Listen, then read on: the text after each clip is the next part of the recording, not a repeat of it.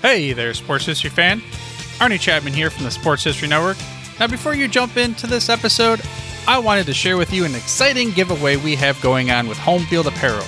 We have a digital $50 gift card to homefieldapparel.com for one lucky fan of the Sports History Network. All you got to do is head over to sportshistorynetwork.com/giveaways to sign up. Again, that's sportshistorynetwork.com/giveaways. This podcast is part of the Sports History Network, your headquarters for the yesteryear of your favorite sport. You can learn more at sportshistorynetwork.com. Hello, old sports, and welcome to the Hello, Old Sports podcast on the Sports History Network. Summer is here, and it will soon be time for the Midsummer Classic, the Major League Baseball All-Star Game, the first such all-star game of its kind in North American sports. This will be the 88th anniversary of the first Major League Baseball All-Star game. It debuted in 1933, and so on this week's episode, we are going to take a dive back into the history of the Major League Baseball All-Star game. I'm Dan Newman, and I am joined, as always, by my co-host, Andrew Newman. Andrew, how are you doing?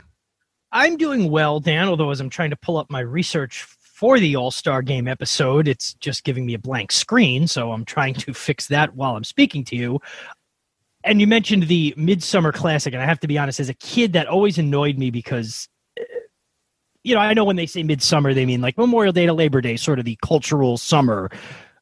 Well, especially in New York, as I've learned as I've gotten older, we're kind of an outlier. School didn't really end until like this current week that we're taping this, which is June 24th, 25th. That's around when school ended when I was a kid. So the All-Star Game would be like 2 weeks later, and I'd be like, we're in midsummer already? Like, summer started 2 weeks ago. But I remember when I was in high school, when I worked at Farmhouse, which nobody's going to know what that is, but it was basically like a very poor man's CVS. And I remember Farmhouse with a PH, by the way. Farmhouse with a PH. I remember my first week after school had ended that year, and we were setting up the back-to-school display. So you're right. It seems like when you're in school, they just want to push summer being over before it really even starts. So before we start, just a reminder to email us at hellooldsports@gmail.com if you have any questions, thoughts, comments, ideas for a show. We're going to be doing one in a couple of weeks on the 1959 Chicago White Sox. That was our very first listener request. Rate us, follow us on iTunes and or your podcast app of choice. If you're like me, the new iPhone update has completely frozen your Apple Podcasts app and you haven't been able to listen to one in a week and a half. So hopefully you're not similarly blessed with that fun. If you want more of us, you can check out Andrew on Monday nights on Facebook Live, The Split Decision with Andrew Newman. And if you want more sports history, you can check out some of the other great shows at the Sports History Network at sportshistorynetwork.com. So, Andrew, did you have anything to add before we got started with tonight's show? No, I don't think so. I think we'll cover a lot of, this isn't going to be comprehensive where we go game by game for the 100 years of the All-Star Game, but there's certainly plenty of interesting stories around the start of it and, different anecdotes throughout the years and then sort of larger narrative questions about the evolution of it, today and those sort of things. But I'm ready to get started. So this topic was Andrew's idea, and it was fitting because I had just a couple of weeks ago purchased a book called The Midsummer Classic, The Complete History of Baseball's All-Star Game. It's about 20 years old, but it's by three gentlemen, David Vincent, Lyle Spatz, and David W. Smith, and this provides a year-by-year history of the All-Star Game through the year 2000, so I'll be drawing on that. And I want to start off with a passage from this book with I believe it's the foreword, either the foreword or the introduction. It's called How It All Started. The All-Star Game, that glorious midsummer contest between the American and National Leagues, is now an accepted part of each baseball season's calendar. The fans love it, and for the vast majority of them, a season without an All-Star Game is beyond the reach of memory. Since the first game in 1933, we've had one, two in some years, in every season except the war year of 1945, and we could add the COVID year of 2020. Yet it's worth noting that the first game almost didn't happen, and when it did, it was viewed by many as a one-time phenomenon. The 1933 game at Chicago's Comiskey Park was primarily the result of the efforts of Arch Ward, a Chicago Tribune sports editor. Chicago was hosting a World's Fair called the Century of Progress exhibition in 1933, and fair officials had asked the local sports editors to think of an athletic event that would bring sports fans to Chicago. Ward thought of a game matching the best players in the American League against the best players in the National League. A battle he called the Game of the Century would be a certain success. His idea was to have the fans select the players, and to do that, he suggested enlisting 55 sports writers in cities around the country to help with the voting. Editors at the Tribune thought it was unlikely that other newspapers would do anything to help publicize another newspaper, but they changed their minds when all 55 accepted. So he had to not only come up with this idea, and then he had to convince all of the owners in both leagues as well as the league presidents. And in the spring of 1933, voting began, and the Chicago White Sox at Comiskey Park were the first ever host of the MLB All-Star Game. Voting was done via the sports writers throughout the city, and that was the very beginning of the Major League Baseball All-Star Game. It should be also pointed out, Arch Ward also invented the Golden Gloves, the amateur boxing competitions. You know, there's various ones of them in cities and different metropolitan areas, but he's got two pretty big, for a guy who was a newspaper editor, came up with two pretty big and enduring ideas: the Golden Gloves and the MLB All-Star Game. Exhibitions and barnstorming and things weren't new. A lot of times after seasons were over, you'd see teams of barnstorming teams that were maybe comprised of a lot of guys from one team, but you'd have some other players. And you also, what you had back, I'm talking now the beginning of the 20th century, there was a lot of exhibition games that would even happen in the middle of seasons.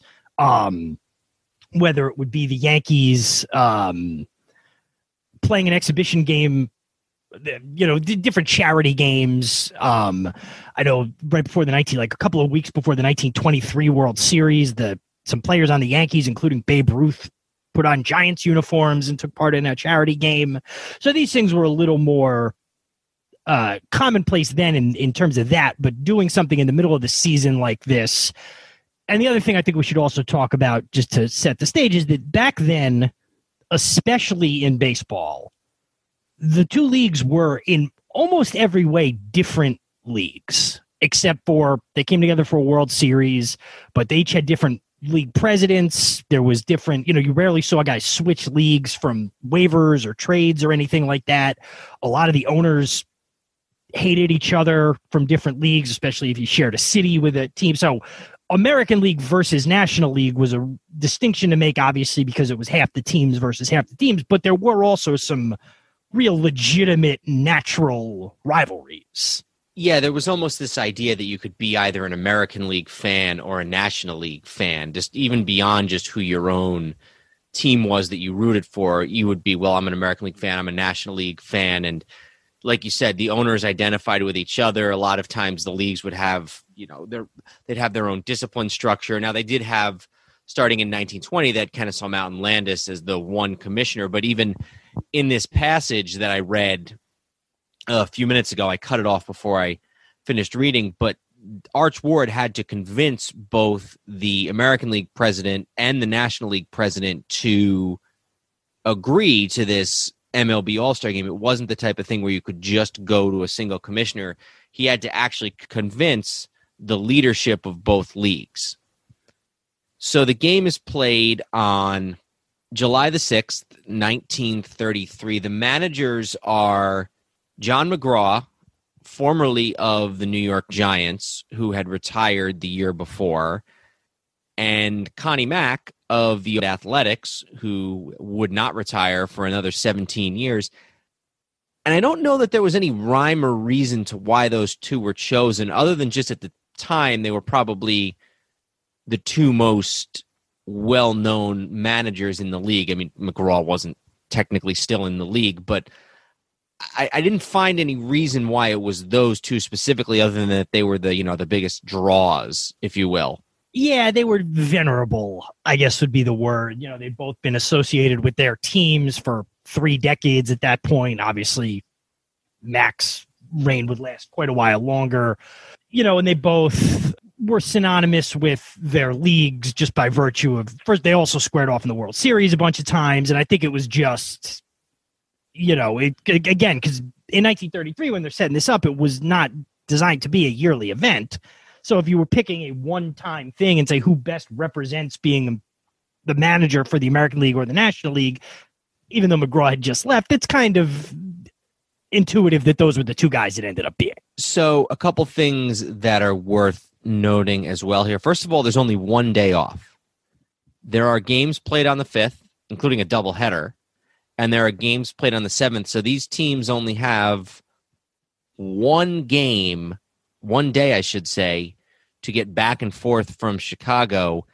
And that creates a particular concern for a particular player. And I don't know if you know what I'm alluding to here. I don't. I'm going to guess it's Babe Ruth, especially at that point in his career, but you're very close. I don't know. Gehrig. Oh, yeah, that's a good point. Gehrig is very much worried, as are his fans and ownership, that he is not going to make it back. And I believe at the time he had not yet broken the consecutive game record held by Everett Scott, who was another former Yankee. And reporters raised the question to Gehrig, and they asked him, would you go to the All-Star game? He said, certainly. If Colonel Rupert and Joe McCarthy want me to play in the Century of Progress game, which is what they were calling it, I will gladly go and give up my chance at Scott's mark. It is not at all certain that the fans will pick me. They may like some other first baseman better, but if I am nominated, I will prize the honor highly, and if the Colonel and Joe say go, you will find me on that train to Chicago. Gehrig did, in fact, get back to New York to play the following day against the Tigers, and he broke Scott's record about a month and a half later on August 17th, 1933. Now, from what I see, they had 2 days off. The Yankees played, what was the date of the first game? Was it the 5th or the 6th? The 6th.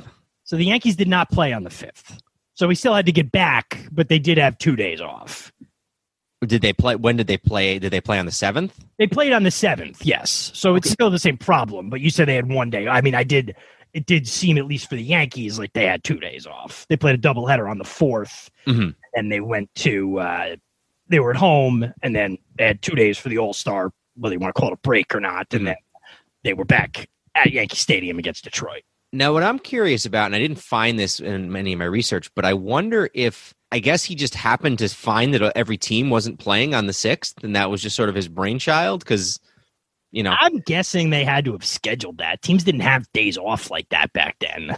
They probably, you have to imagine they decided on this before the schedule was made. I don't know. I mean, well, the other thing, too, is with how many doubleheaders there were back then, they probably could have just moved everybody's a game to, like, I see the Yankees played a doubleheader on the 9th. Maybe they just moved everybody to play a doubleheader on the, in that same series or something like that. Here I'm saying the American League owners enthusiastically approved of the game on May 9th. They chose July 6th, and they instructed Will Harridge, who was the AL president, to adjust the AL schedule accordingly. So they actually adjusted the schedule once the season had already started to accommodate this game. Yeah, they were a lot less worried about what was going to irritate the players back then. So. That's a good point. So why don't I just give you the lineups of the first game, of the very first MLB All-Star game here. So the National League is the away team, as we mentioned, managed by John McGraw. The leading off at third base is Pepper Martin of the Cardinals. His infield mate is Frankie Frisch at second base. He bats second, also of the Cardinals. Chuck Klein, Philadelphia Phillies right fielder, bats third. The cleanup batter is the left fielder Chick Hafey from the Reds. So after Hafey, we have Bill Terry, first baseman of the Giants. And then batting sixth, we have Wally Berger, center fielder of the Boston Braves. Seventh is Dick Bartell, Philadelphia Phillies shortstop. Batting eighth is the catcher Jimmy Wilson of the St. Louis Cardinals. And batting ninth is his battery mate, Bill Hallahan, the pitcher of the St. Louis Cardinals. For the American League, the leadoff batter is the left fielder Ben Chapman of the Yankees. Second baseman is Charlie Gehringer of the Detroit Tigers. Batting third is the right fielder from the New York Yankees, Babe Ruth. Batting fourth, the cleanup, just as he did in everyday life, Lou Gehrig, first base of the Yankees. Then we have the center fielder, Al Simmons of the Chicago White Sox. He had left the Athletics, where he really had his best years. Sixth batter is Jimmy Dykes. He is the third baseman, also of the White Sox. Batting seventh is the shortstop, Joe Cronin, the player-manager of the Washington Senators. Batting eighth of the Boston Red Sox is the catcher, Rick Farrell. And batting ninth is Lefty Gomez, the pitcher of the Yankees. And the interesting thing is that Gomez is a Hall of Famer. Bill Hallahan is not. The originally intended starting pitchers were Carl Hubble and Lefty Grove, two much better pitchers on both sides. And for whatever reason, that was changed the day before. And they ended up with Gomez, who's still a Hall of Famer, and Bill Hallahan, who has sort of been forgotten to history. Yeah, and just looking at the rest of the rosters, the NL had three additional pitchers: Carl Hubble from the Giants, Hal Schumacher from the Giants, and Lon Warnecke, I don't know how to pronounce it, Warnecke from the Cubs. And then the American League was absolutely flush with four additional pitchers: General Crowder from the Senators, Wes Farrell from the Indians, Lefty Grove of the Athletics, and Oral Hildebrand of the Indians. So 4 and 5 pitchers, respectively, for the two teams. 18-man rosters, and the managers varied in how they use their players. So, for instance, Mac left his starting lineup in his position players in for the entire game, with the exception of the putting a gentleman by the name of Sam West of the St. Louis Browns in for Babe Ruth late in the game, whereas Graw used, I think, every single one of his substitute position players. Every team has a representative, starting a tradition that continues up until this very day. And that is the very first All-Star game. First home run, fittingly enough, is hit by Babe Ruth. And the American League is victorious over the National League by a score of 4-2. The one other thing that I would note is that I like the timing historically of when this All-Star game came about, because I think it's sort of important that Babe Ruth got to be an All-Star a couple of times. If there had been an All-Star game not until, say, 1937, I don't think it would have the same historical cachet, because the fact that Babe Ruth gets to play in the first All-Star game and hit the first All-Star home run, I think that's important. And that McGraw got to manage one. Yeah, absolutely. He did pretty soon after this. So the fact that he was able to manage in an All-Star game as well, we've talked about John McGraw with the 1890s Orioles. So you're going, back into the 19th century, and he was able to sort of touch the beginning of this new era in the 30s. And I think it's important also to realize, and this is probably one of the major reasons for the game sticking around beyond 1933, was this was the heart of the Great Depression. And people were really struggling, and baseball was struggling with attendance and things like that. And this was one of the few boons they hit on in the 30s, which was this All-Star game that came right in the middle of the season, was a big attraction. If you consider baseball's attractions, opening day, the World Series, well, now you have something in the middle of the All-Star game and get fans invested in voting and following along who's leading in the votes and things like that. And then the actual game, it was really became an important linchpin for baseball during what was otherwise kind of a lean time, especially anywhere besides New York City and St. Louis in the 30s. And they start the tradition pretty soon. They start the tradition right away of it moving to a different host field, a different host city every single season. Now, most cities in those days were two-league cities. Boston, New York, St. Louis, Chicago. I think there must have been another one that was it. Boston, St. Louis. Philly was a 2-city. So and then you only had a few: Detroit, Cleveland, Pittsburgh. You had a few single DC. There was 5 teams that were single city teams, and then the other 11 were in 5 cities because there was 3 in New York. Okay, so basically half the cities had teams in both leagues.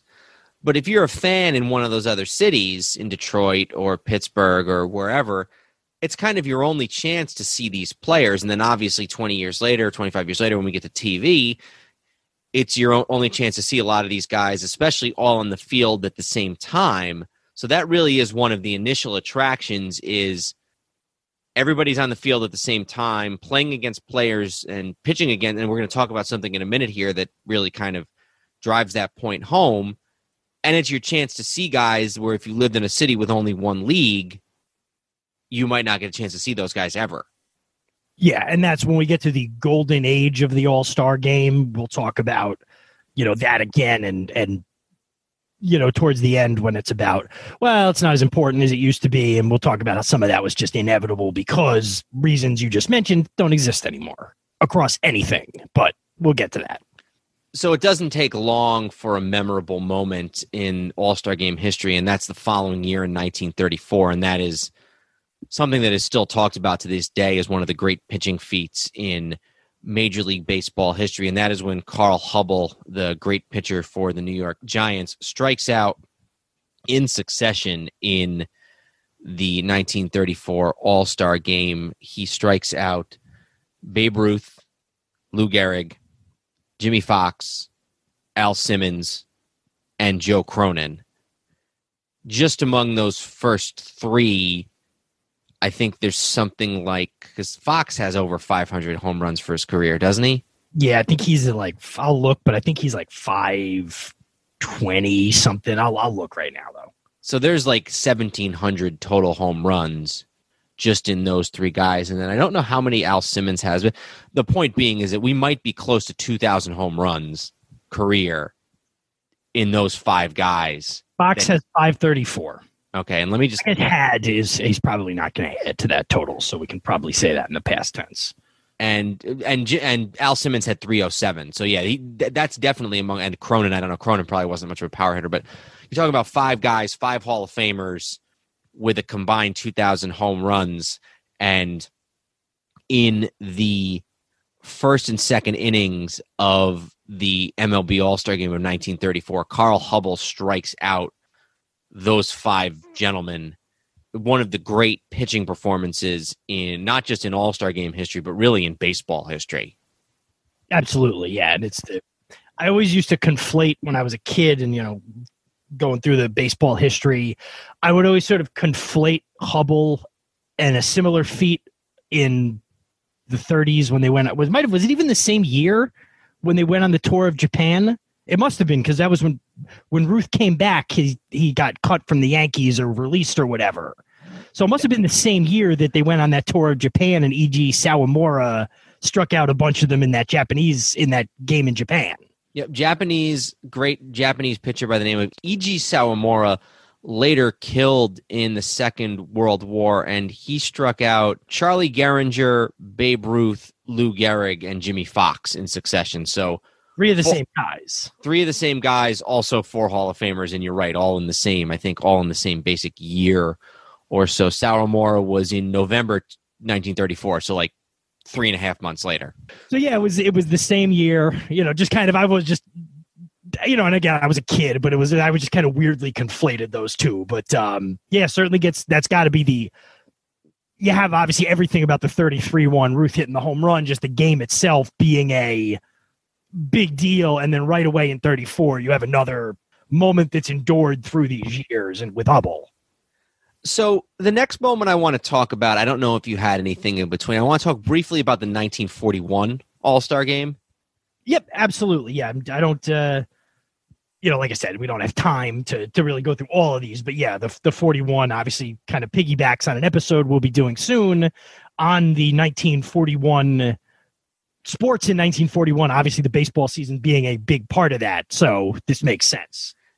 And it's really what it is it's the coming out party for Ted Williams. And this was a time when players most players, not all, but a lot of players would play the entire game. So, for instance, in the 1941 World Series, both Joe DiMaggio and Ted Williams play the entire game, and the American League goes into the bottom of the ninth, trailing 5-3. With the bases loaded, Joe DiMaggio almost hits into a game-ending double play, but he just beats out the throw at first base, or the throw is off the mark, and it pulls the first baseman off the bag. That makes the score 5-4. And then Ted Williams hits a 3-run home run off of a pitcher by the name of Claude Passeau of the Chicago Cubs, and that gives the American League the win 7-5. And when you hear people talk about Ted Williams' famous 1941 season, obviously what comes immediately to mind is the fact that he hit 400, hit 406, but this home run off Passeau in the bottom of the ninth inning against the National League in the All-Star game is always sort of talked about as not only one of the great All-Star moments, but really one of the great Ted Williams moments, because if you think about it, Williams didn't have a lot of postseason, and the one postseason that he was in 46, he did very poorly. And so this 1941 home run for Ted Williams that won the game for the American League, it's considered one of the great moments in the history of Ted Williams' career. You know, just as we cover the early years from a team standpoint, that first team in 33, there was 18 guys. The next year they went up to 20 on a roster.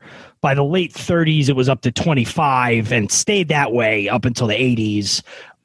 I'm just going through sort of the voting history and player selection methods. In 33 and 34, the fans selected the starters for each game, and the manager chose the rest of the league's players. By 34, they had gone, now that they realized, hey, this is going to be an annual event, they had standardized the manager who won the pennant the year before is the manager of the league the next year. Now, very importantly, they specified the manager of the team that won the pennant the year before, which comes up a few times later on when that manager is gone, not with that team. Sometimes he's with a team in the same league. Sometimes he's with a team in a different league. But they pretty quickly established that starting in 1935 through 1946, the manager of each team selected the entire team. So the first 2 years, the fans were involved. After that, until right after World War II, it fell entirely on the manager to pick the entire team. So you had a lot of managers picking or not picking guys, probably not based on the most altruistic reasons. And that lasts up through 46, you said? Yep. What I'm looking at here is it says in 1947, fans are given the opportunity to vote on the 8 starting position players again, which led famously, and I don't want to skip too far ahead, but that led to the famous 1957 ballot stuffing incident with Cincinnati Reds fans, where they elected a Red to every position except for one, and Ford Frick had to step in and move a few guys out of there. Yeah, and we will talk about that. The selection of the entire team by the manager actually comes into play in 1943. The Yankees had won the AL pennant in 42. So Joe McCarthy, the manager of the Yankees, was the manager of the American League team. And he selected, I think, 7 Yankees to the team. Only one of them was a starter, and that was Charlie Keller, outfielder Charlie Keller. But Keller gets injured, and so McCarthy is left with a team, all of these Yankees on his bench. The pitcher, Tiny Bonham, another pitcher, Spud Chandler, catcher, Bill Dickey, future Hall of Famer, second baseman, Joe Gordon, another future Hall of Famer, and Johnny Lindell, an outfielder. So that is 5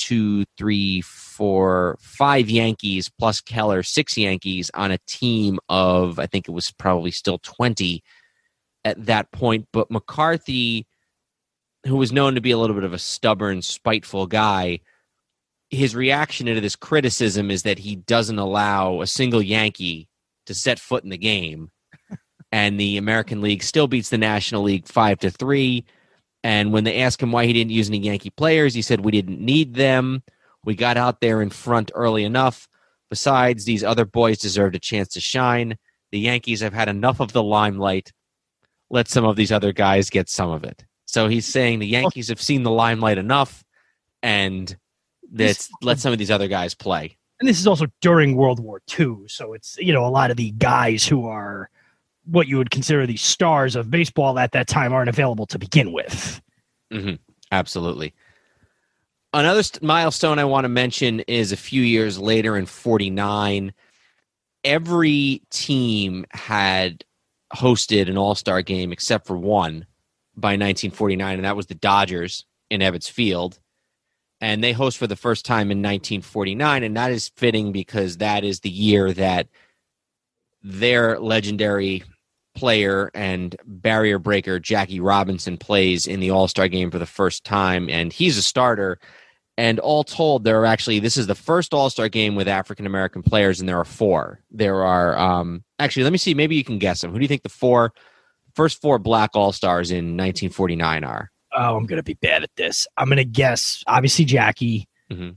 Was Larry Doby one of them for the Indians? Yep, Larry Doby. 49, was Satchel Paige an All-Star? Paige was not, no. I figured that was worth a guess.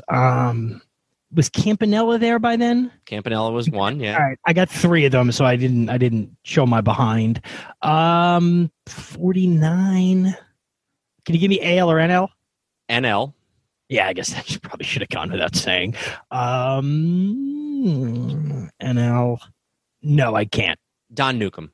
Okay, yeah. All right. So those are the first four African-American All-Stars in 1949. And then sort of to piggyback on that, there's sort of a good story from 1952 and 1953. You mentioned Satchel Paige. Well, Casey Stengel is the manager of the Yankees, obviously, by that point, and they're winning the World Series at least, and many times the pennant. They're winning the pennant at least, and many times the World Series as well. And Satchel Paige is pitching for the St. Louis Browns, and in 52, Paige is having a pretty good year, and so Stengel picks him for the All-Star team. But before Paige is able to get into the game, there is a downpour, and the game is, it ends early. It's canceled early. And so Stengel promises Paige that if he's able to manage the team again in 53, that he will name Satchel Paige to the All-Star team. And Paige is not having the year that he had the year before. In fact, he finishes the regular season with a 3-9 record. And this is Paige's only real, this is Paige's final real year in the major leagues. He does sort of a gimmicky thing in 1965 for the Kansas City Athletics. But this is Paige's last year. But Stengel, feeling bad about what happened to Paige the year before, picks Paige to go to the All-Star game, even though the numbers might not necessarily merit it. And Satchel Paige is able to get into an All-Star game. Let me just pull up and see pull up his pitching line here. And him and Stengel would have been roughly the same age at that point, so... Yeah, probably. Paige was probably closer to Stengel than he was to some of the players. Yep. He does not pitch well. He pitches one inning, gives up 3 hits, a run, 2 runs, 2 earned runs, and a walk. Want to see if these hits are to anybody decent. He gives up a base hit to Roy Campanella. He gives up it's walk to Duke Snider, a single to Enos Slaughter, and then a single to a gentleman by the name of Dixon. So those are some sort of cool moments from the early days of the post-war All-Star game. And by this point, I think it's really when it's starting to become an event. And I'm just looking, because it was the one we were talking about, I'm looking at, in one All-Star game, Yogi Berra, Mickey Mantle, Larry Doby, Nellie Fox, George Kell, Bob Lemon, Johnny Mize, Satchel Paige, Phil Rizzuto. And then in the NL, you got Robin Roberts, Roy Campanella, Eddie Matthews, Pee Wee Reese, Stan Musial, Enos Slaughter, Ralph Kiner, Jackie Robinson, Duke Snider, Warren Spahn, Hoyt Wilhelm. There's 8 to 12 Hall of Famers on both of those teams. And it just shows you what an event it was in those days, this just collection of superstars. And as you're talking about, the early 50s, we go back to this is becoming the advent of television, where more and more people are getting TVs or have access to a TV, and the being able to see these guys in a game like this where they're all playing each other is this, outside of the World Series, this is sort of the biggest national event. They had games of the week and things like that, but this was a big thing. And I just kind of wanted to go sort of the same era. 1950 was the first extra inning game. Mm-hmm. National League wins 4-3 in 14 innings. The first All-Star extra inning game.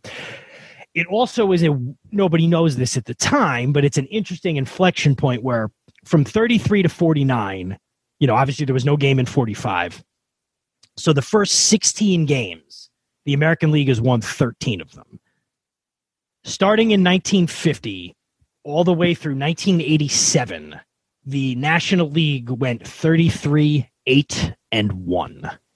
Obviously, as you get into the 60s and 70s, it's a much more lopsided league. Some of these early ones in the 50s and early 60s, you're still in the middle of the Yankee dynasty, but the National League begins this long, long run of dominance in the All-Star game.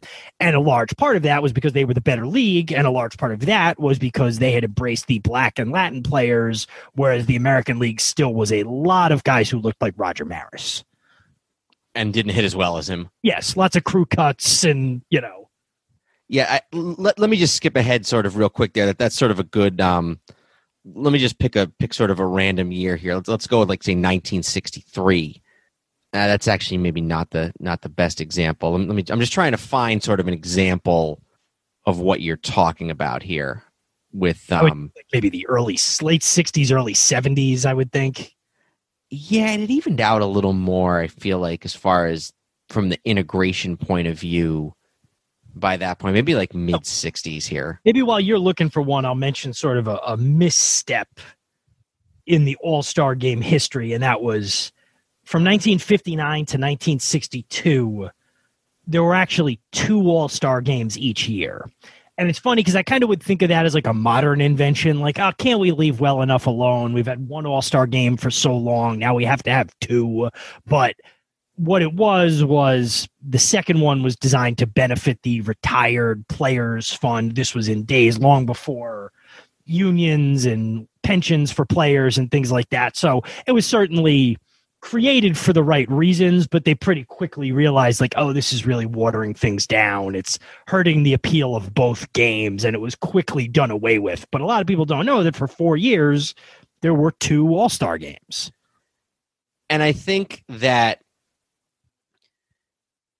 is something that people don't realize. And a lot of times you'll hear talk about somebody like Stan Musial or Hank Aaron or Willie Mays and Mickey Mantle. And you always hear, well, they were a 25-time All-Star. And you have to sort of realize that 4 of those years, they were technically considered All-Stars twice. So when you ever look at a list of how many guys in baseball history were named to the most All-Star teams, those guys from the 50s and 60s sort of tend to dominate the list.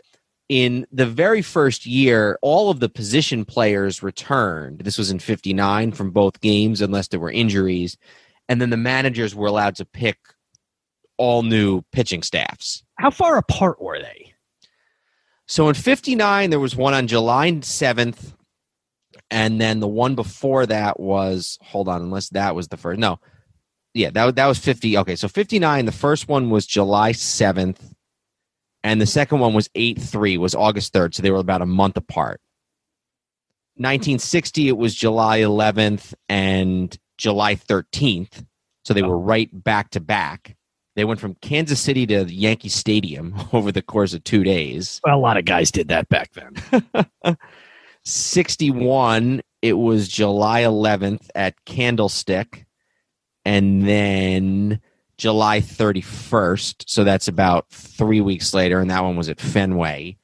And then the last year, it was July 10th in D.C., followed by July 30th at Wrigley Field. So usually about 3 years apart or 3 weeks apart, I should say, with the exception of 1 year where they did them, basically 2 days out of 3. Yeah, an experiment that was quickly cut off and seems like justifiably so.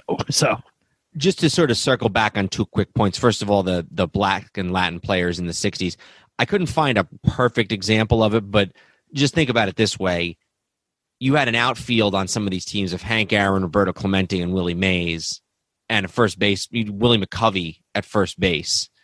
And then you had whether it was Orlando Cepeda or Lou Brock or Ernie Banks at shortstop is another one. Now, that's not to say that there weren't legends on the other side, Mantle obviously being the first one that comes to mind, and that's also not to say that there were no Black or Latin players in the American League. I mean, Frank Robinson, after he got traded to the Orioles. So it's not that simple, but that is a big reason. The talent, especially when you went past the Yankees, the talent in the National League was just so much better for so long in the 60s and early 70s. Absolutely. And then, certainly, especially with a game like this, there could be flukes in there, but for a 4-decade period, it goes beyond sort of anomaly where it's like, no, this definitely is indicative of something when you're talking 33-8-1 over, a 42-game stretch.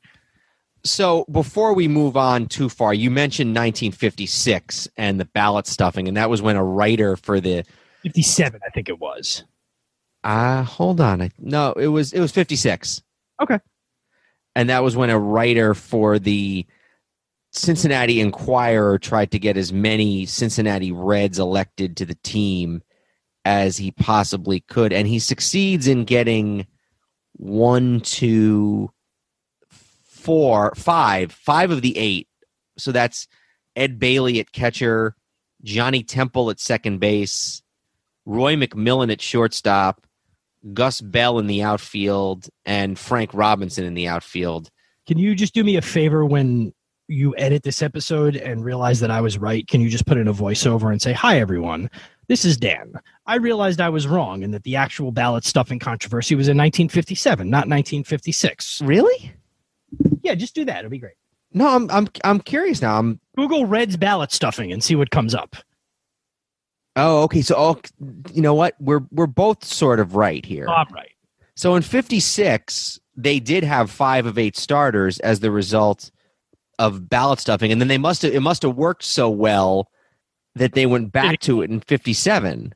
Okay. So 57 was the year Frick had to take some guys out. Yeah, 57, 7 out of 8. The only one who doesn't make it is the first baseman, a guy by the name of George Crowe. He narrowly loses out to Stan Musial, who probably deserved it a little more.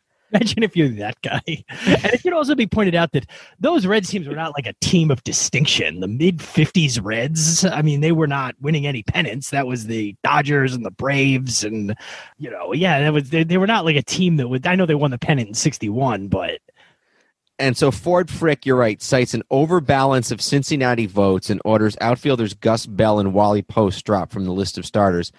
So for 2 years in a row, you have more than half of the starting players for the National League are members of the Cincinnati Reds. And this is not a down time for the National League. This is a time of Willie Mays, Stan Musial, Roy Campanella, Duke Snider, Ernie Banks, Hank Aaron, Eddie Matthews. So let's just look at this for 57. This is the starting lineup for the National League. You have Kurt Simmons from Philly at catcher, Ed Bailey at first base. Kurt Simmons from Philly pitching, Ed Bailey from Cincinnati catching, Musial. You have the rest of the infield is all Reds, Johnny Temple, Don Hoke, and Roy McMillan.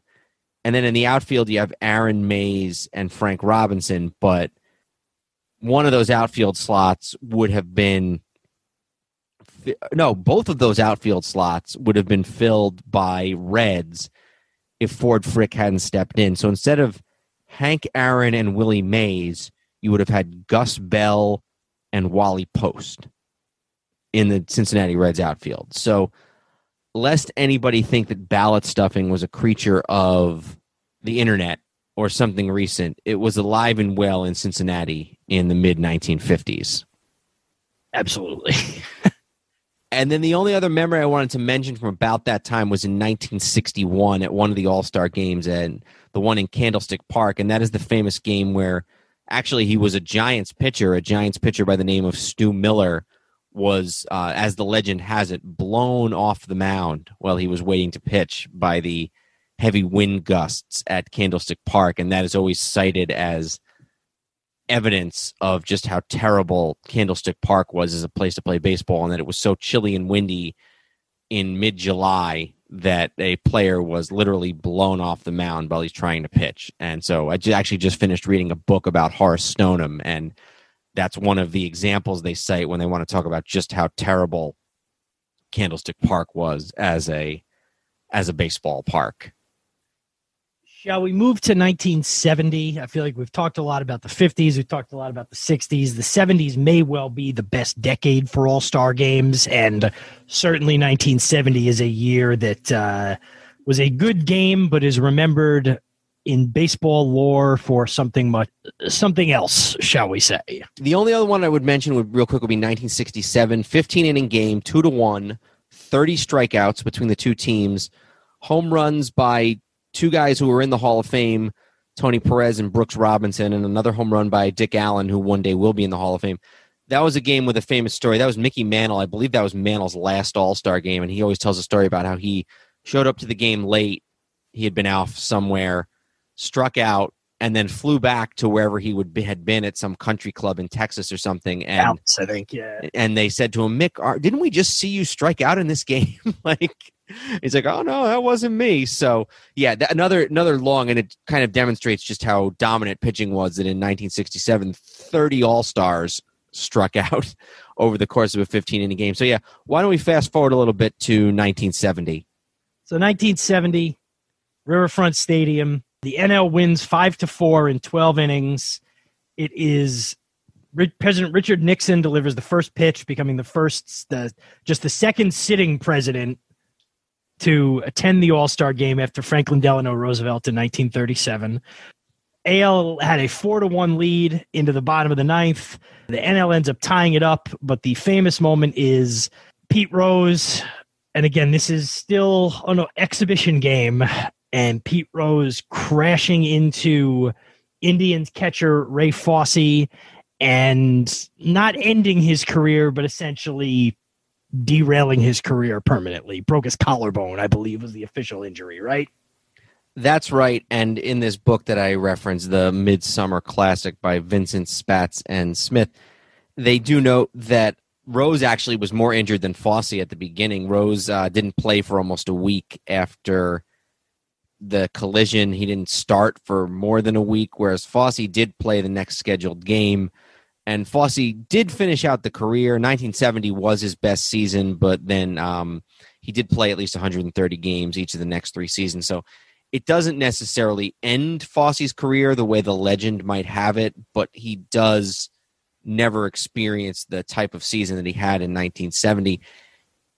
And this is always cited as sort of example one of the will to win at all costs that Pete Rose has, that he would slam into a fellow player during an exhibition game. Yeah, and I think most of Pete Rose's messes are made of his own volition, and he probably shouldn't have done that. But at the same time, it wasn't crashing into the catcher was not considered out of bounds back then in like a regular game. That would have been considered like a smart play. And the All-Star game was, probably at its height of relevance and importance, certainly pre-2003, and even still probably then. So while, yeah, you can certainly fault him for doing it, it wasn't this sort of egregious, dirty, cheap shot that it sometimes gets made out to be. Yeah, I think that's exactly right. And I think that's one of those things where in some ways you just have to sort of understand the time period in which it was taking place. Yeah, and that doesn't mean you need to completely be like, oh, well, that's just baseball. Yeah, like, the guy probably didn't need to slam it at a catcher in the All-Star game, but it was also, there were some circumstances that should at least be factored in. I want to talk briefly about 71 because it's one of the most star-studded all-star games. The National League has Mays, Aaron, Stargell, McCovey, Bench, 5 Hall of Famers in their lineup. The American League has Carew, Yastrzemski, Frank Robinson, Brooke Robinson, Aparicio, and Vita Blue as the pitcher. Blue's not in the Hall of Fame, but the 5 position players are. So 5 Hall of Famers from each league in the starting lineup. And this is a game with home runs by 6 different Hall of Famers: Clemente, Aaron, Bench, Robinson, Killebrew, and Reggie Jackson. Reggie Jackson hits a home run off Doc Ellis that goes at least 520 feet in the 1971 All-Star game. And so then that game's at Tiger Stadium in Detroit. So another sort of legendary All-Star game. And again, in the 70s, the All-Star game was known for these star-packed, big moments. It really was a showcase of stars, even through the 1970s. Yeah, and this might have been the height of the All-Star game because, again, obviously by now you're talking TV. You're talking pretty much everybody has TV, sort of the ABC. When you think the 70s and sports TV, I think Monday Night Football, a lot of these games were on ABC with similar announcers, Cosell. You had a lot of the colorful, the A's with all their players wearing the different iterations of their uniforms. And again, if you lived in a city that basically by that point wasn't New York or Chicago or I guess LA, outside of the game of the week or Monday Night Baseball or whatever, let's say you lived in Philadelphia, you didn't get to see the Boston Red Sox all that often, or you didn't, if you lived in Detroit, how often did you get to see those great Cincinnati Reds teams? So the All-Star game was your opportunity to see Pete Rose or to see Hank Aaron, or even more so, if you lived in Detroit, how often did you get to see the San Francisco Giants out on the West Coast? How often did you get to see Willie Mays? Yeah, and I also think it's worth noting that even into the 70s and 80s, the summer was sort of devoid of sports. The NBA Finals ended sometime in June. Maybe every 4 years you get an Olympic year. But the All-Star game was really the only sports event from sometime in May or June until the beginning of football season a couple months later. And even I don't know if you remember this, but our parents used to talk about how when they used to go on vacation, the one night that they wouldn't go out when they were on vacation was they would order in takeout and they would watch the All-Star game. And that's even into the 80s. And, our parents were fans, but it's not like they were huge baseball fans. So it really was an event. Yeah, it was, and it was at a time when there was a lot less events, both in TV and, in sports and in TV. So, yeah, really from the end of the NBA season, which could be as early as May until Labor Day, that was the sporting event, was the All-Star game. Did you have any other moments? I actually didn't have anything that I thought was worth noting until 1987. Did you have anything else you wanted to mention before we kind of got into our lifetimes in the late 80s? I would mention that 85 was the first year of the Home Run Derby. Mm-hmm. So that was the night before the All-Star game. Basketball had started or was about to start. I guess they'd already with the 3-point contest and the dunk contest and creating sort of a couple of, being able to do something the night before. And in 85, Major League Baseball introduces the Home Run Derby the night before. It's had its ups and downs in terms of importance and watchability. And in its purest essence, it's it's just basically an entertainment product that obviously isn't a real baseball thing, but they were adding things to the All-Star game experience. And there were certainly big, you think about whatever it was, 93, I guess, in Camden Yards with guys with Griffey hitting the warehouse and things like that. So I just figured that in 2008, I think it was Josh Hamilton the last year at Yankee Stadium. Yeah, I remember that well. There have been some pretty big, cool moments in that. Yeah, no, absolutely. Absolutely there have been. And who won the first one in 85? So in 1985, it was Dave Parker with the Reds in the Metrodome in Minnesota. And then the next year, Wally Joyner and Darryl Strawberry tied. And he had some big names. Andre Dawson the next year. 1990 was Ryne Sandberg. 1991 was Cal Ripken Jr. Then you start to get into some legit power. How about this run here from 92? Starting in 92, it was McGuire, Juan Gonzalez, Griffey, Frank Thomas, Barry Bonds, then Tino Martinez the year he hit like 42 home runs for the Yankees. That's right. I forgot about that he and won Griffey that in 98 and 99, Sammy Sosa in 2000, and then I'll stop in a second. Giambi in 02, and Luis Gonzalez in 01. So, some big, this was for a while the top power hitters in baseball were doing this. So, yeah. Couple quick moments I want to run through. 1987 is a 0-0 game until the 13th inning when Tim Raines hits a triple to left center field, scoring Ozzie Virgil and Hubie Brooks. And then the very next year, 1988, the bottom, I think it's actually the top of the first. If you just bear with me here. Or do I think I might be a year off. I think this might be 1989. So just bear with. Yes, 1989. The American League is the home team. The game's being played in Anaheim, and this is the only all-star appearance for Bo Jackson. He's elected a starter from the Kansas City Royals, and they bat him leadoff, and he leads off the bottom of the first inning with a home run to center field in his very first all-star at bat. And then the batter after him comes up and also hits a home run. And I think if I gave you 10 guesses, you probably wouldn't guess who this batter was. It was Wade Boggs. So, there's something very sort of incongruous about the idea of Bo Jackson and Wade Boggs hitting back-to-back home runs. But MLB All-Star Game, July 11th, 1989, they sure did. Yeah, and so I think by this point, this is when I start remembering the All-Star Game, and it was a fun evening. Yeah, I guess I probably remember starting in about the mid-'90s, and like I said, it was always pretty early into the summer. One thing I remember as a kid was always sort of being very aware of like how much of summer was gone. Mm-hmm. So that's always a positive memory for me because it was still in the era where it was only a couple of weeks into summer, so I couldn't be like, oh, too much of the summer is gone already. So. Yeah, I don't, of the mid-'90s, I don't have a lot of specific memories, to be honest. I remember there was one year, I remember Hideo Nomo pitching in a game, but I couldn't tell you what year that was. That probably would have been his rookie year, which was, 95, I want to say? Because I think I remember watching him bat and not do a very good job, and that was kind of what I remember.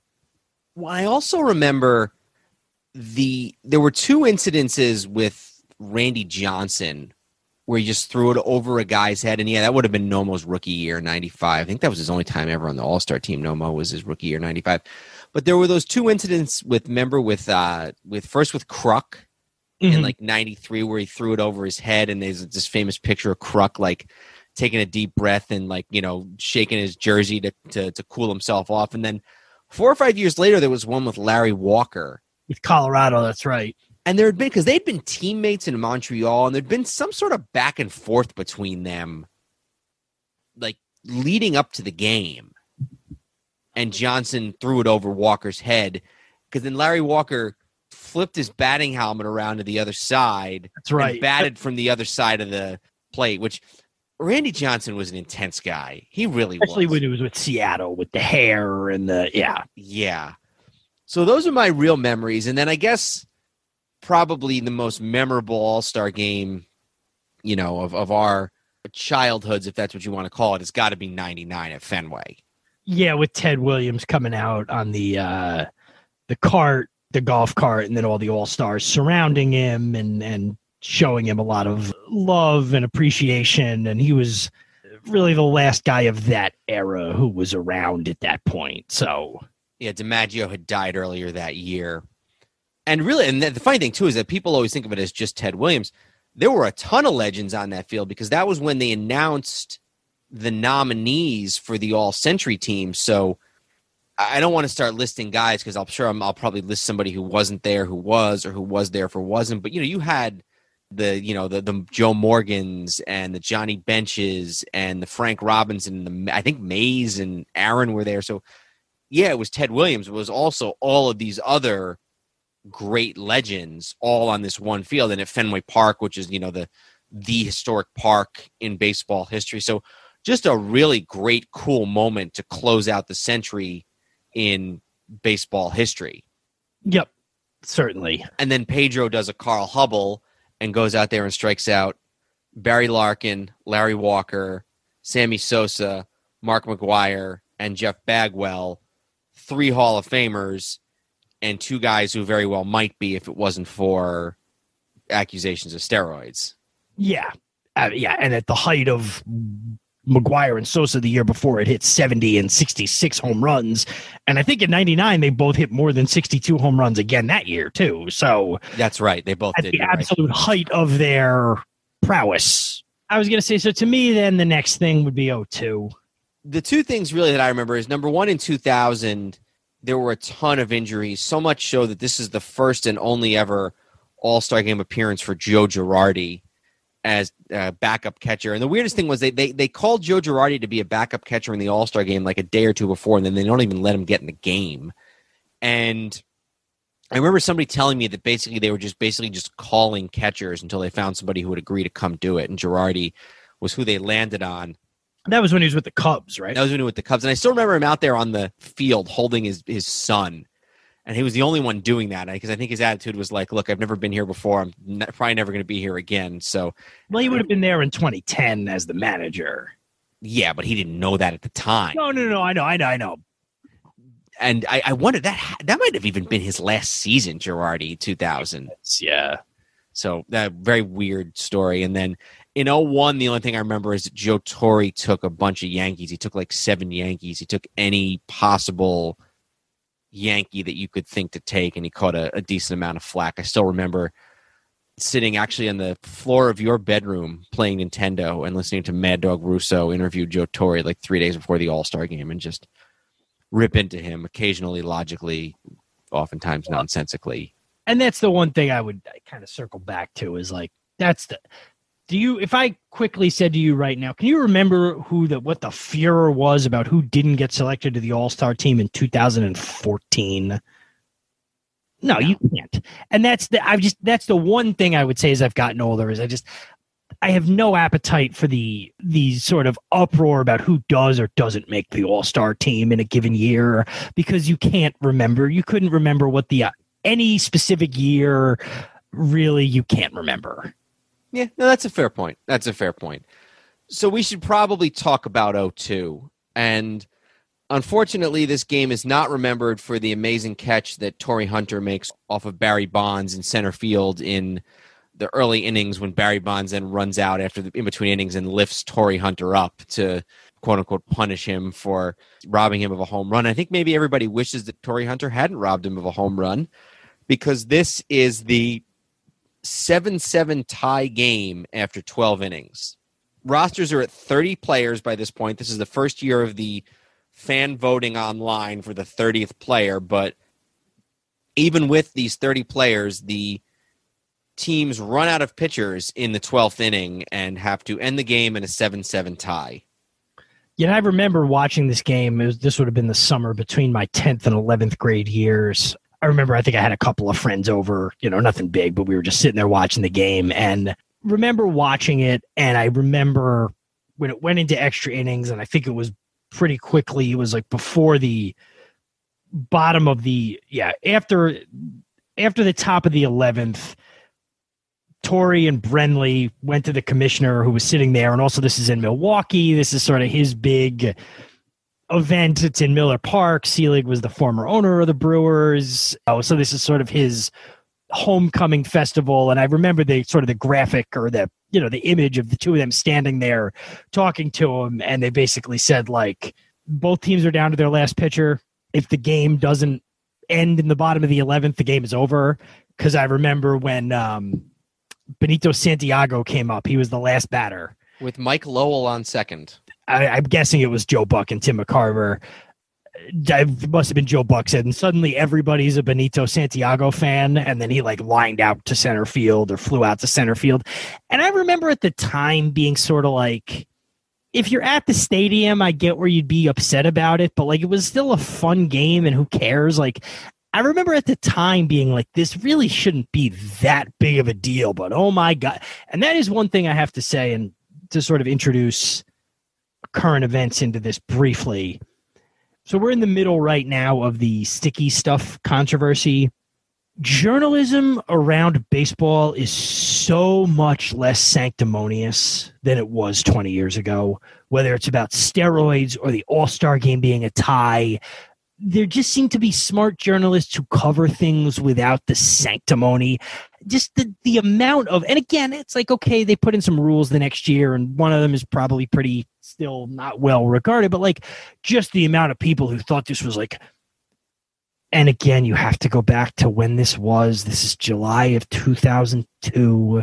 It's 9 months after September 11th, so everything is still about September 11th. And somehow this is an affront to the national identity. And it's like, oh, just give it a rest. You know, okay, you can say like, hey, let's think about some things to do where we can avoid this in the future. But there was just... it's so quickly moved into the realm of high dudgeon that I was like, all right. I think I'm with you sort of on that. The one thing I would say is that I think that the good thing about it was that it forced the teams, or it forced the league, I should say, to start realizing, to start taking some steps to make the game a little more serious. Because what had happened was, basically, these guys were getting selected. They'd have pitchers on the team who they had no intention of being able to pitch. And Torrey was, by the way, very guilty of that with Rivera. Torrey was the worst. I mean, even after that 0-2 game, Torrey gave an interview. He's like, well, I promised this manager I wouldn't pitch this guy, and I didn't think I should pitch this guy for this manager. It's like, okay, well, then what the hell are these guys doing here? Have them show up and wave their little hat, but then have replacements on the roster so they can pitch. And so I think that there was, and and I'm sure this still goes on, but maybe not as much, players batting once and leaving in the third inning. And it just, I think it did sort of force a little bit of a focus on the league, or on the game by the league. And that narrow part of it, I think, was a big deal. Now, the biggest thing that they came up with, the other thing too, and this is a really little small thing, but they didn't name an MVP of the game. Yeah, that's right. Which I know sounds silly, but it's almost like, it almost sends a message like, okay, this game just didn't matter. Like, why could they not just name an MVP? Yeah, and just make it Torrey Hunter for that catch. I mean, or whoever, yes. So they did sort of seem to like, it was almost like they were like embarrassed that they were still out there and were just trying to get it over with as quickly as possible. Yeah, and I agree. And I mean, look, the everybody plays went too far. You're gonna, some guys, especially if you're a young guy and you made the team, like, no, you shouldn't go in with the expectation. Like, I'm absolutely, if you're a reliever, especially, and this ties back into every team gets a player. And okay, when there was 8 teams in the league, or even 10, just by natural selection, you're going to probably end up with guys from 7 or 8 teams. So maybe you have to figure in 1 team or 2 teams. Now that we're at 15, and for a while there were 16 teams in the National League, if suddenly you're adding 5 guys to the roster who really have no business on the roster, they then don't also need to pitch. Like, oh, okay, you're the representative for the last place Pirates. Your ERA is 5.87 and you're a middle reliever. I'm sorry, you're not going to pitch. It should be enough for you that you were there.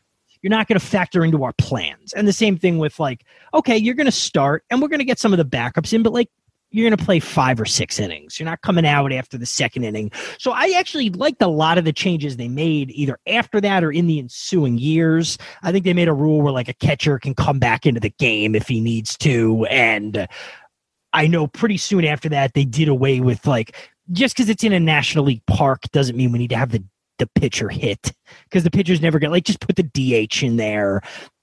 I liked most of the rules, and we're going to get to the big one in a second. I didn't even hate giving home field advantage. What I was more talking about was just the people who made it seem like it was a moral outrage that the All-Star game ended in a tie. And I can't have any specific examples right now, but I am telling you there were articles about, like, especially now with the country, the year the country has had. how dare the All-Star game end in a tie? Yeah, So I remember some of that too. So let's talk about the. Before you do that, why don't I just sort of run through a few more sort of moments that happened in the ensuing years, and then we'll kind of get to the big picture stuff. So the following year, and we'll talk about this in a minute, is the first year of the home field in the World Series. The American League comes back to win on a home run by Hank Blaylock, the third baseman for the Texas Rangers. I think the entire Rangers infield were all-stars that year because it was Teixeira, Michael Young at second base, A-Rod at short, and then this Blaylock at third base. 5 years later in 2000. Hang on. 2003, you got to remember the big thing about that was in the middle of Gagne's 73 games straight save, and he got his butt kicked in that All-Star game. That's right. He was the one who gave up that rally to the American League. Yeah, that was the big, that's the big part of that comeback. 2008, last year at Yankee Stadium, the All-Star game is there. 15 innings, 23 pitchers, a walk-off sac fly by Michael Young wins the game in the bottom of the 15th. 2011, first game with the DH in the NL Park. 2012 and 2012, there's 2 consecutive shutouts in the All-Star game for the first time ever. 2017, they end the home field. And after the 2018 All-Star game, the teams are exactly tied. Each team is 43, 43, and 2 and has scored 361 runs. And then in 2019, you have a victory by the American League 4-3. So the teams are currently separated by 1 win and 1 run. Of course, no All-Star game last year in 2020, and there's one coming up in 2021, just about the time you'll all be listening to this. Yeah. So those are sort of the big moments, and then I don't know, maybe if you want to backtrack a little bit, the home field in the All-Star or in the World Series. And that 2008 game, by the way, was the last game. Was the last year of the old Yankee Stadium. Yeah. They gave the Yankees the All-Star game, sort of long, exciting game that you mentioned was won by the American League at the end there. And then this year it's still just happening and there's not a lot of historical context to it. Plus it's kind of dicey territory we don't really want to get into, but the venue being moved due to outside pressure is something that should at least be mentioned. It was supposed to be in Atlanta, gets moved to Colorado for political outcry over a law that was passed in Georgia. So, that's the first time anything like that has happened in the MLB All-Star game. It happened with the NBA All-Star game in Carolina years ago. There was Arizona, too, I believe. With the Super Bowl with Martin Luther King Day. So, yeah, worth noting it's the first time something like that's happened to the MLB All-Star game. And you just hope that doesn't overshadow the game, especially because there hasn't been one in a couple of years. But, yeah. So, what were your thoughts on this sort of home field in the All-Star game thing that they did for so long? So, a couple of thoughts I have on it. Yes, it's dumb. It's not any dumber than the way they used to do it. So I got very frustrated. It was one of those where, even though I didn't agree with it, I found myself defending it because all of a sudden you'd have people go like, oh, so, and I won't even use the Yankees as an example. It'd be like, oh, so if the Indians win 110 games, they might not have home field advantage in the World Series against the Braves, who won 87 games because the NL won the All-Star game. Totally fair argument. The problem with that is before 2002, the World Series just rotated every year. Yeah. Starting in 1903, and I guess I was a little too young for this, but I guess that was actually a big thing in 94 because not having a World Series threw that off, where it was like, oh, well, in even years it's supposed to be this league, and in odd years it's supposed to be this league, and that kind of threw that off. So having the All-Star Game winner determine it was bad. It wasn't, to me, any worse than having it just rotate every year. So we finally now landed on what it should have been for a long time, which is just based on record. And that whole thing lasted for, 8 years? I think it was 03 through 10 or something like that? 16. Oh, did they do it for that long? Yeah. Oh, you're right. I'm sorry. I misread my notes. 03. Yeah, so they did it for a decade and a half. And the other thing I would say that, and again, this kind of comes from being a Yankee fan, most years, especially in mid-July, you thought the Yankees had a chance to play in the World Series. Now, through that whole era, they played in the World Series twice in 03 and 09, but most years it was at least possible. And I have to admit, it was a little bit of a kick where all of a sudden I'm like my least favorite player in baseball. And I'm like, all right, come on, Ortiz, just hit a home run here. Like that was a little neat, where you're like, this guy I hate, I have to root for now. Now, again, if you were a fan of the Reds during that time or the Mariners, that probably didn't hold as much water. So yes, it was to me not the best way to do it, but to me it was a lateral move from the way they'd been doing it before. And ultimately it ended up with the way it should be, which is just home field. I mean, just based on record. So that was kind of my thought on it. Yeah, I tend to agree. I didn't care one way or the other. I don't know that it made me care anymore about the All-Star game because even if your team is lucky enough to make it to the World Series, how many World Series do you look at and say, gosh, home field really made a big difference in that World Series? I'm sorry? 01? Yeah, no, that. There have been a couple, but the point is well taken. Most of the time, no, but there's been a few. And so I think they've arrived at a decent place with it. I think the players are probably playing a little more. I don't know how you feel about sort of two things that go together. The every team thing, which I like, and then there's just so many guys on the roster now. Well, you can't really have one without the other. No, I know. You're right. I mean, you could, especially because it doesn't mean anything anymore. The every team thing, to me, during the era where it quote unquote counted, I didn't love it. And for the reason, again, that now we're talking, if you told me we're going to cut the rosters back down and we're going to lose that, I'd be fine with it. But I tend to agree with you. If it's 34 players, fine. Do they still have the rule where if you start on that Sunday, you can't be on the team? Well, and that's the other thing. And this has always been my issue with the Pro Bowl in the NFL and why I think, we've had other episodes. It's like, well, this guy was an X-time All-Star, and especially when you're talking about current day. So, okay, 34 guys are on the roster. Anyone who pitches Sunday still goes, but they get replaced. Anyone who's hurt is an All-Star, but then they get replaced. You have up to 45 guys who are All-Stars. So it kind of dilutes what that means when it's not just 34, it's always at least pushing 40. And that's what I would say about the Pro Bowl is like, okay, however many guys make the Pro Bowl, half of them don't go. So you have 100 Pro Bowlers. I'm looking at 2014, just as I was looking through last night. 2014 kind of jumped out at me. There are 1, 2, 3, 4, 5, 6, 7, 8, 9, 10, 11, 12, 13. There are 16 injury replacements. So that means with 34 All-Stars, 84 guys were All-Stars that year. That's more than 2 a team. Now, obviously, that's not every team doesn't have 2. Some have more. But you're right. It does kind of cheapen it to have the rosters be that big and do the replacements. I'd almost rather have them have the rosters be that big and not do the replacements, and you just realize that there's certain pitchers that just are not going to pitch. Yeah.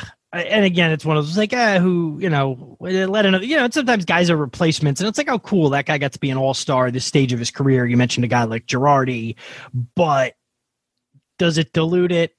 Yeah, it does. When you factor in injuries and stuff, when the rosters are nearly twice the size of a normal team's roster, yeah, it dilutes it.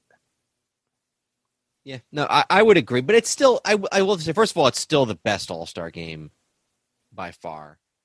The NBA has done some good things over the last couple of years. COVID, they still played the NBA All-Star game last year, but they kind of played it under weird kind of circumstances. But last year, 2020, the NBA All-Star game was good. At least the fourth quarter was because it got competitive at the end. So, I mean, the Pro Bowl is always going to be nonsense.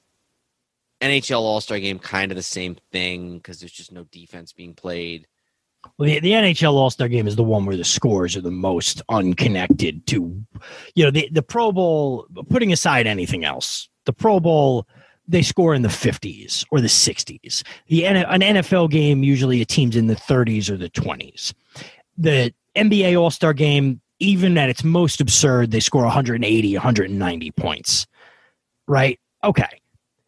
The NHL game now, the way they do it with the periods, those periods end 10-9.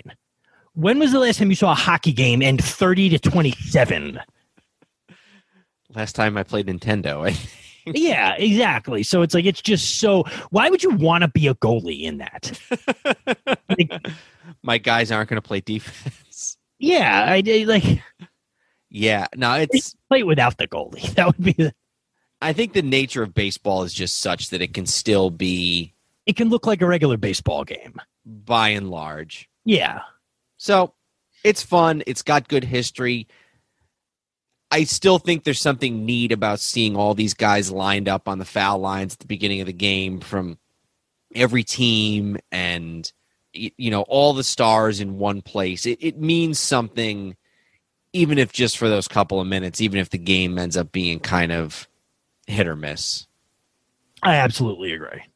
All right. Well, this was a good episode, a little trip back to the Midsummer Classic, which we hope you all enjoyed, and we hope you all will check out the All-Star Game at some point over the next, probably within a couple days of when we plan to have this air. Andrew, thank you as always for joining me. Thank you, Dan. I appreciate it.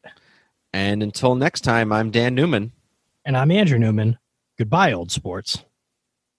This podcast is part of the Sports History Network, your headquarters for the yesteryear of your favorite sport. You can learn more at sportshistorynetwork.com. Hey there, sports history fan. This is Arnie Chapman, a.k.a. the Football History Dude, and I wanted to thank you for stopping by to listen to another episode here on the Sports History Network. Our podcasters are passionate about uncovering and sharing sports stories from yesteryear. And if you didn't know it already, we have over 30 shows across the network covering all sorts of sports history topics. In fact, here's a glimpse into one of our awesome podcasts here on the network. Join George Bozica, the president of the PFRA, and myself, John Bozica, each month for the Professional Football Researchers Association official podcast. We'll discuss the history of the game, the many names of the game, and so many different things for you, making the history of football not only entertaining, but fun at the same time, as we join you on the Sports History Network on the official PFRA podcast. How about that? I bet you're super hyped to go listen to that new podcast, right? Well, to learn about this show and all the other podcasts on the network, head over to sportshistorynetwork.com/podcasts. Again, that's sportshistorynetwork.com/podcasts. Head over there today to find your next favorite sports history podcast.